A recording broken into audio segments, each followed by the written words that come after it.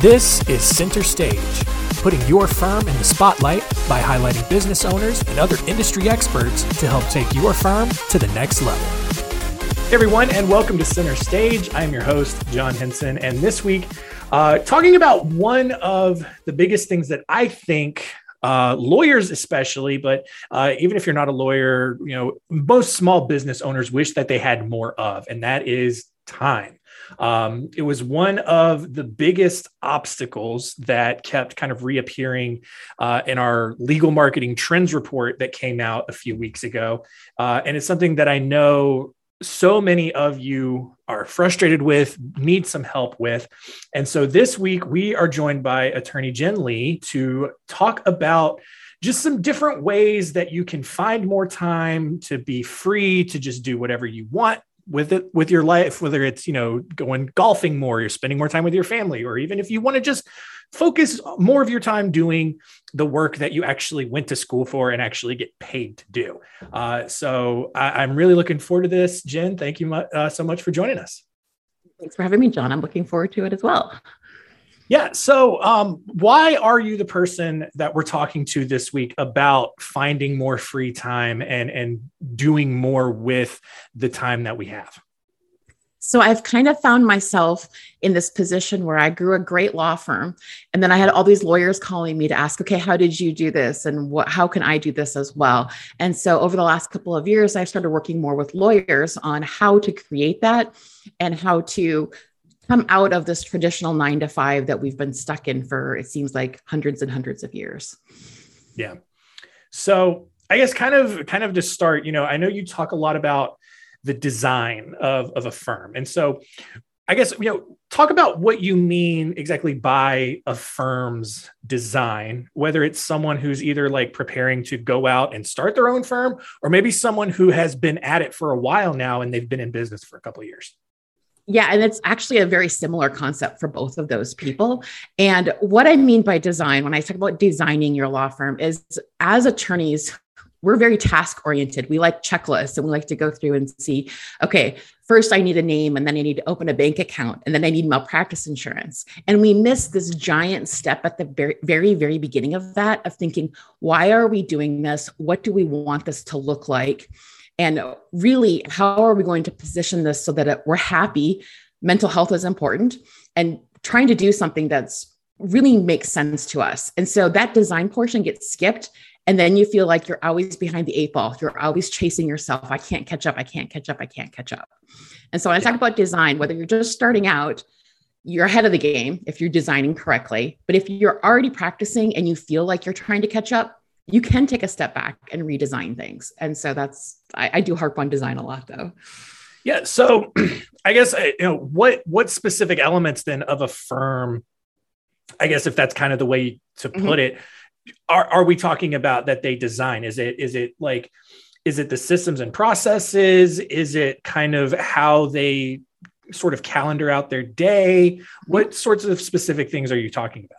So I often start with, what do you want your work day to look like? Do you want to work 9-to-5 Monday through Friday? Do you have kids and you want to work 10-to-3? Do you want to work Saturday mornings because maybe that's a good time to work? And we often get stuck in this loop of that's not how we do things as attorneys. Like this isn't how attorneys have normally practiced. So when the first thing I design, I'm like, what do you want your day to look like? Do you want to work 10-to-2 Monday, Wednesday, Friday? And if that's what you want, then do it. Don't say, oh, I can't do that. My clients won't let me do that. The court won't let me do that. So that's the first thing I usually look at. And then the second parts and third parts of design are usually practice areas. You may have to switch practice areas if you want to design that's, Monday, Wednesday, Friday at, 10-to-2 or whatever. And then there's the money aspect of it. What do you need to make for your practice in order to make this work? And so looking at the design means more, and what do you like to do? So do you like the admin work? And I don't know very many attorneys who like the admin style of exactly. The work. And how many billable hours do you want? Or do you want to escape the billable hour altogether? So really, what does this practice look like? And who are you serving with this when you come up with this design? Cool. Yeah. So, all right. So you mentioned 3 things there. You mentioned kind of the overall schedule, the actual area of law they're practicing in, and the money aspect of it. So I want to break down each one of those 3 things. Mm-hmm. And so you mentioned the traditional 40-hour a week, 5-day work week. More and more people, I think, especially at least outside of the legal world, because I mean, you and I know the legal world is like one of the last industries to adopt anything. A lot of that is going away. I mean, even us here at Spotlight Branding, we're transitioning out of that. We were 40 hours a week, 5 days a week. Then we went to kind of remote Fridays. Now it's like half day Fridays. So now we're like, 36 hours a week, 5 days a week, but like it's trending in that direction. And I know I know other businesses who are like 4-day work weeks now and all of that. What are you seeing in the legal world, and what sorts of schedules have you actually helped other attorneys design and be successful with? So what I am seeing a lot of is non-traditional hours. And you'll see this sometimes in Facebook groups. Someone will post, oh, I have a client who wants to meet on Saturday mornings. Do you ever meet on Saturday mornings with your clients? And you'll get the old school attorneys who will post, oh, no, I never do that. That's not how law is practiced. And that kind of between those people out. And then I have the ones who say, yes, Saturday mornings are a great time because my kids are with their dad or my kids are with their mom on Saturdays, and it gives me a great time to work. So I've done some schedules that have been Monday, Wednesday, full-time in the office because they have childcare those days, and Saturday mornings. And then I have other ones too that they're night owls. They like working at night and they're very productive. And so we've done some schedules that were almost evening, part-time schedules, 5 to 10 p.m., 3 or 4 days a week, wow. That kind of thing. So what I really want to get out there is that you can do whatever you want. You can create whatever schedule you want, as long as you design the clientele around that kind of schedule. Obviously, if you have a court hearing at 9 a.m., you can't have a 5 p.m. to 10 p.m. schedule. Right. So. No, and that's really brilliant because like you said, I think a lot of lawyers don't necessarily think that way. It's like, you say it yourself, it's like, well, this is the way we've always done it. So this is kind of how it has to be. And you're just not necessarily the case. Right. So the second aspect of it was the practice areas and the area of law that you're practicing. And so, my thought on it is, especially when we're looking at it from the marketing side, we encourage people to niche down, maybe just have one or two. In some instances that may not work, but it also, I think, especially when it comes to mental health and just enjoying being a lawyer, you want to do something that you actually enjoy doing. So how do you then kind of make that decision in terms of like what practice areas to choose? And, maybe, how, even if it's like eliminating a bunch of different practice areas, how do you go through that process and get people to make a decision on that? So I often will look at the person in front of me and say, what's your superpower? Like, what do you really like doing? What problem do you solve? And I have to identify the ideal client before we get the practice area sometimes. And so oftentimes it's just going through a lot of questions, and the first instinct that pops into your mind is what I usually take on those discussions, because if someone really likes helping people with a specific problem, then let's design the practice around solving that problem, not necessarily around a practice area. I think lawyers get caught up in, I do real estate law, I do estate planning, I do personal injury.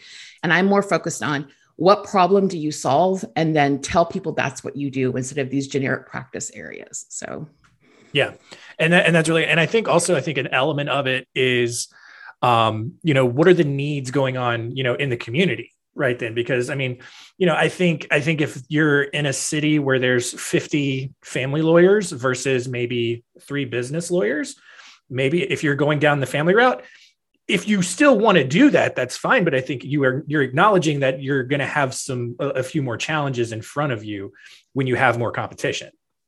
Right. You're going to have to find something that makes you different than all of those other family law attorneys and whatever you're doing out there. And that's actually not that hard to do. You just have to be willing to not think like a lawyer for a few minutes. Right. But I don't know, that seems like it's a lot more challenging than it sounds. But yeah, so the third aspect of that was the money side of things. And a lot of lawyers that I've talked to, it seems to focus on just the overall revenue and basically getting like a certain number of clients to then hit a certain revenue number. Is that the way they should be looking at it, or is there something else that they should be considering along the way? Well, I think it's important to talk about the money part of it. People don't talk about money in general. And that's what I want to get out there is, yes, there's this gross revenue goal that you sometimes have. And yes, there's a client number that you get out there, but actually sitting down and talking about what number you have to hit in order to have the take home that you need. And then backing into what does that look like for clients? Are you going to bill by the hour? Are you going to do flat fee engagements? Do you need to only bring in 2 or 3 clients? When I first started out, I only needed 2 clients a month to break even and bring home enough money because I was charging for what I was doing appropriately. So when we talk about money, it's not so much just the revenue numbers and the number of clients. It's what do you need? And have you actually looked at those numbers to see how it's going to work?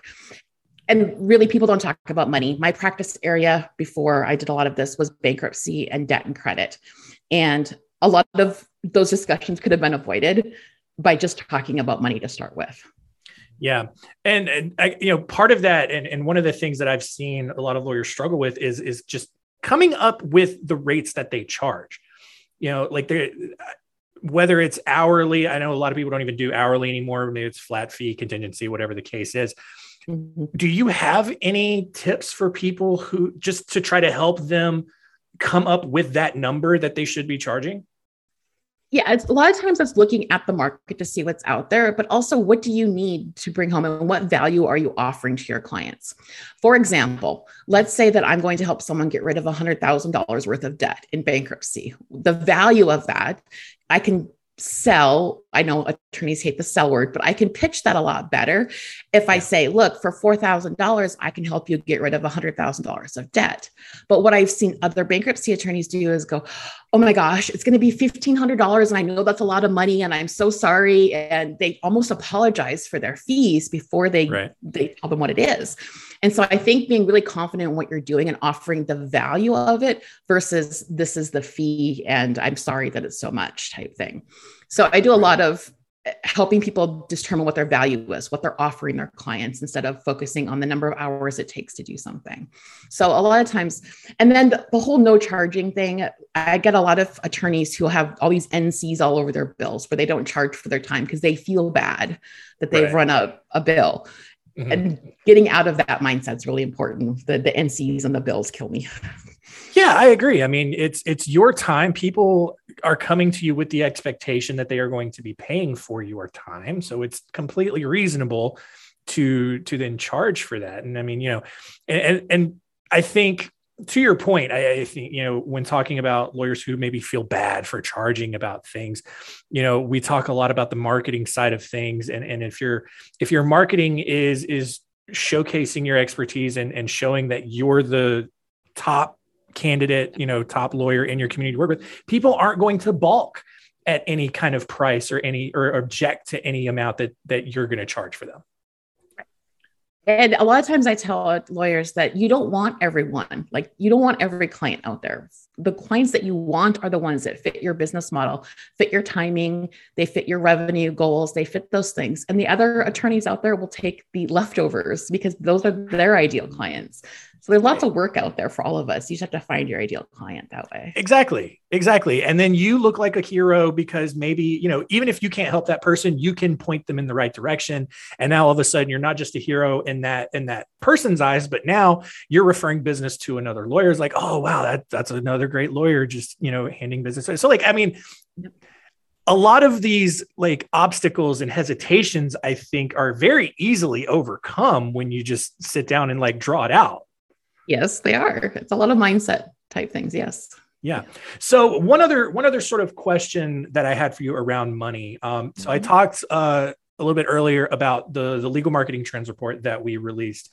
And one of the questions that we had in there was just to see how many lawyers are offering free consultations. And 75% of our respondents said that their firms do offer a free consultation. So what's your opinion on that? Is it something that a law firm should do, shouldn't do? What do you think? Well, I always joke that free is the other F word out there for lawyers. However, it is up to your design of your firm. If you want to give free consultations and that's how you're designing your firm and you want to give a free consult, that's true. That's totally fine to do. However, I would caution attorneys who think they have to give a free consult. What I hear all the time is, well, I have to do this because everybody in my practice area does a free consult and I'll never get any clients if I don't give a free consult. Then I would challenge them to think through, what are you offering in your consult that you could charge for? And those of us who do charge for consults have found our business grow exponentially as we've started charging for consults versus giving them away. And I'm in a practice area that traditionally free consults are like the marketing technique to use. And I don't do free consults. So I'm a big fan of charging for your time and putting boundaries around your time and billing for it so that you actually can have the revenue that you need and you can have the practice you want. So you're not stressed out all the time. Yeah. And it's interesting, because I can see the pros and cons of one way or another. I mean, have you noticed any sort of like improved conversion from leads to clients when you charge? Okay. Yeah. Yes. So what I often hear from other attorneys is their no-show rate. They have this high no-show rate because people don't show up for their appointments. And even Zoom helped a little bit with that, but it's still a high no-show rate. But if I charge, they have to pay before they get to talk to me. It's 24 hours beforehand. And my no-show rate is, I don't remember the last time someone didn't show up for an appointment. Now, sometimes there's things that come up and we have to reschedule and that kind of thing.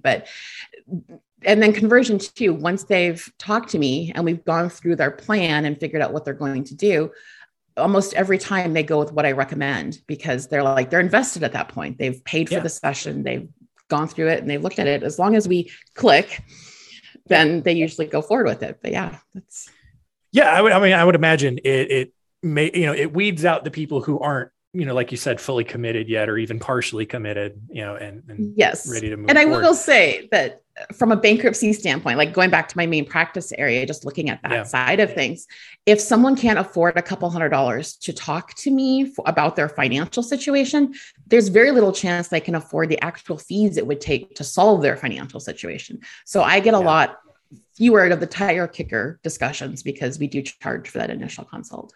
Yeah. So then I guess kind of on the other side of that, because I mentioned like 75% said they offered a free consultation. What was interesting is that there were two other options and they were split evenly at 12.5%, where it was the fee for the consultation is then kind of rolled over into the overall retainer, or it's a separate fee altogether. What is your stance on that? So because I'm in a bankruptcy practice, I have to disclose my fees to the court. So it does get rolled in because it's all disclosed. However, my fees tend to be a little bit higher in general. So I don't advertise that it's rolled over into the fee if they retain me. It's just that for that session. But I think there are a couple different ways to do it. I think you can say, we're going to include that in your ongoing billing, that kind of thing. Or this is just the session. And if you want to talk to me again, I do have a lot of clients who just book a la carte appointments. Like every couple months, they'll book an appointment, just pay me for my hour of time. And then they go about their business and get their plans. So I think I don't think any of these ways are wrong, to be honest. I think it all goes back to the design and how you want your practice to run. Yeah. And I completely agree. I mean, it's definitely going to be tailored to each individual situation. I want to end on mental health and stress because I know there's all kinds of talk around just the legal industry in general having one of the highest rates of depression, suicide, things like that. What can lawyers do to just kind of stay in love with their firm and work and just kind of avoid as much stress and burnout as possible? I think a lot of that goes back to selecting the clients that you want to work with and doing the work that you want to do. One of the fun exercises I often do is I have people go through and write down, what do they like doing about their practice and what do they not like doing in their practice? And it could be all kinds of, we have like a huge list of things that we pick from. And I find that the people who get burnt out are trying to do all of the things on the not like list. They're trying to do billing. They're trying to do intake. They're trying to do all the things they don't like doing. And so one of the best ways to do that is outsource the things you don't like doing. And I know, and that sounds scary because there's payroll involved and there's all kinds of things. But the attorneys who do that find their firms grow much faster and there's more revenue coming in because, first of all, they're happy and that kind of gets put out into the world. It's a lot of, you kind of attract what you put out there. Yeah. And then they're also able to focus on the parts that they like. So they're generating more business because it looks good to the outside world too. Yeah. And like, I totally hear you on delegating because obviously we're a marketing company. We want lawyers to delegate the marketing side of things to us. But I don't know. I mean, what if, let's say I'm a lawyer. What if, you talked about the other aspect of that is being selective with who you work with. Mm-hmm. What if I'm too selective and I don't end up bringing in enough revenue to ultimately then make have the life that I want to live? So I would caution that there's no such thing as too selective, because go with your gut instinct on things. When I first started, I took every, case that came in and I was miserable because you could tell that I didn't like the person and we didn't quite match, but I was like, oh, I need this $1,000 in order to make my revenue. I would encourage people to find ways of revenue generation that don't involve taking cases and people they don't like to work with. You can do of counsel work. You can do contract lawyering. You could do consulting. There are a lot of things you can do with a law degree that don't involve just a single practice area. A lot of lawyers should be looking at how can they consult. There's a lot of business consulting that can be done out there with a law degree. So develop things that make you happy. And then the money kind of will flow after that. That's what I have found is you come up with a solution to people's problems. The solution gets out there in the marketplace and you start attracting those clients who want those solutions instead of, oh, I need an estate planning lawyer. I harp on estate planning lawyers a lot. But I always hear them saying, oh, I do wills, trusts, and estates. And no one knows what that means. So I tell them, find a solution, find a problem, solve it, and then market your solution. So, right. Yeah. I'm so glad that I had you on because these are a lot of things that, we keep saying, but I think it's really good to hear it from someone who is actually in that line of work and who's been there and has the experience, whether it's data or just, seeing it happen over and over again to back it up. How can people get in touch with you to learn more and potentially get some help? Sure. I have a website at lawyersuccessnetwork.com is where I do a lot of my coaching. And there's this brand launch that I launched earlier this year, helping lawyers go solo. That's off of Lawyer Success Network. LinkedIn is also a great place. I do a lot of posting on LinkedIn and things like that. So lots of design, lots of business development ideas. Awesome. Yeah. And so I will make sure that information is in the show notes. I do have one final question for you. It is the one question that we ask all of our guests here on Center Stage. And that is, if you had one final piece of advice for our listeners, what would it be? If you are thinking about going on your own, there is never the perfect time. Just do it. Open up your firm because we all look back and say, I wish I would have done this earlier. Awesome. Yes. And there are so many great resources out there like you who are ready and willing to help people get started on that journey and to do it. There's not one right way, but to do it a right way, especially one that fits for you. So that's really great. And I really do appreciate that. That's going to do it for us this week on Center Stage. Continue to rate and review us wherever you're listening and consuming the show. We really do appreciate it. And that's going to be it. Jen, thanks so much. Thank you, John. Thanks for listening. To learn more, go to spotlightbranding.com/centerstage.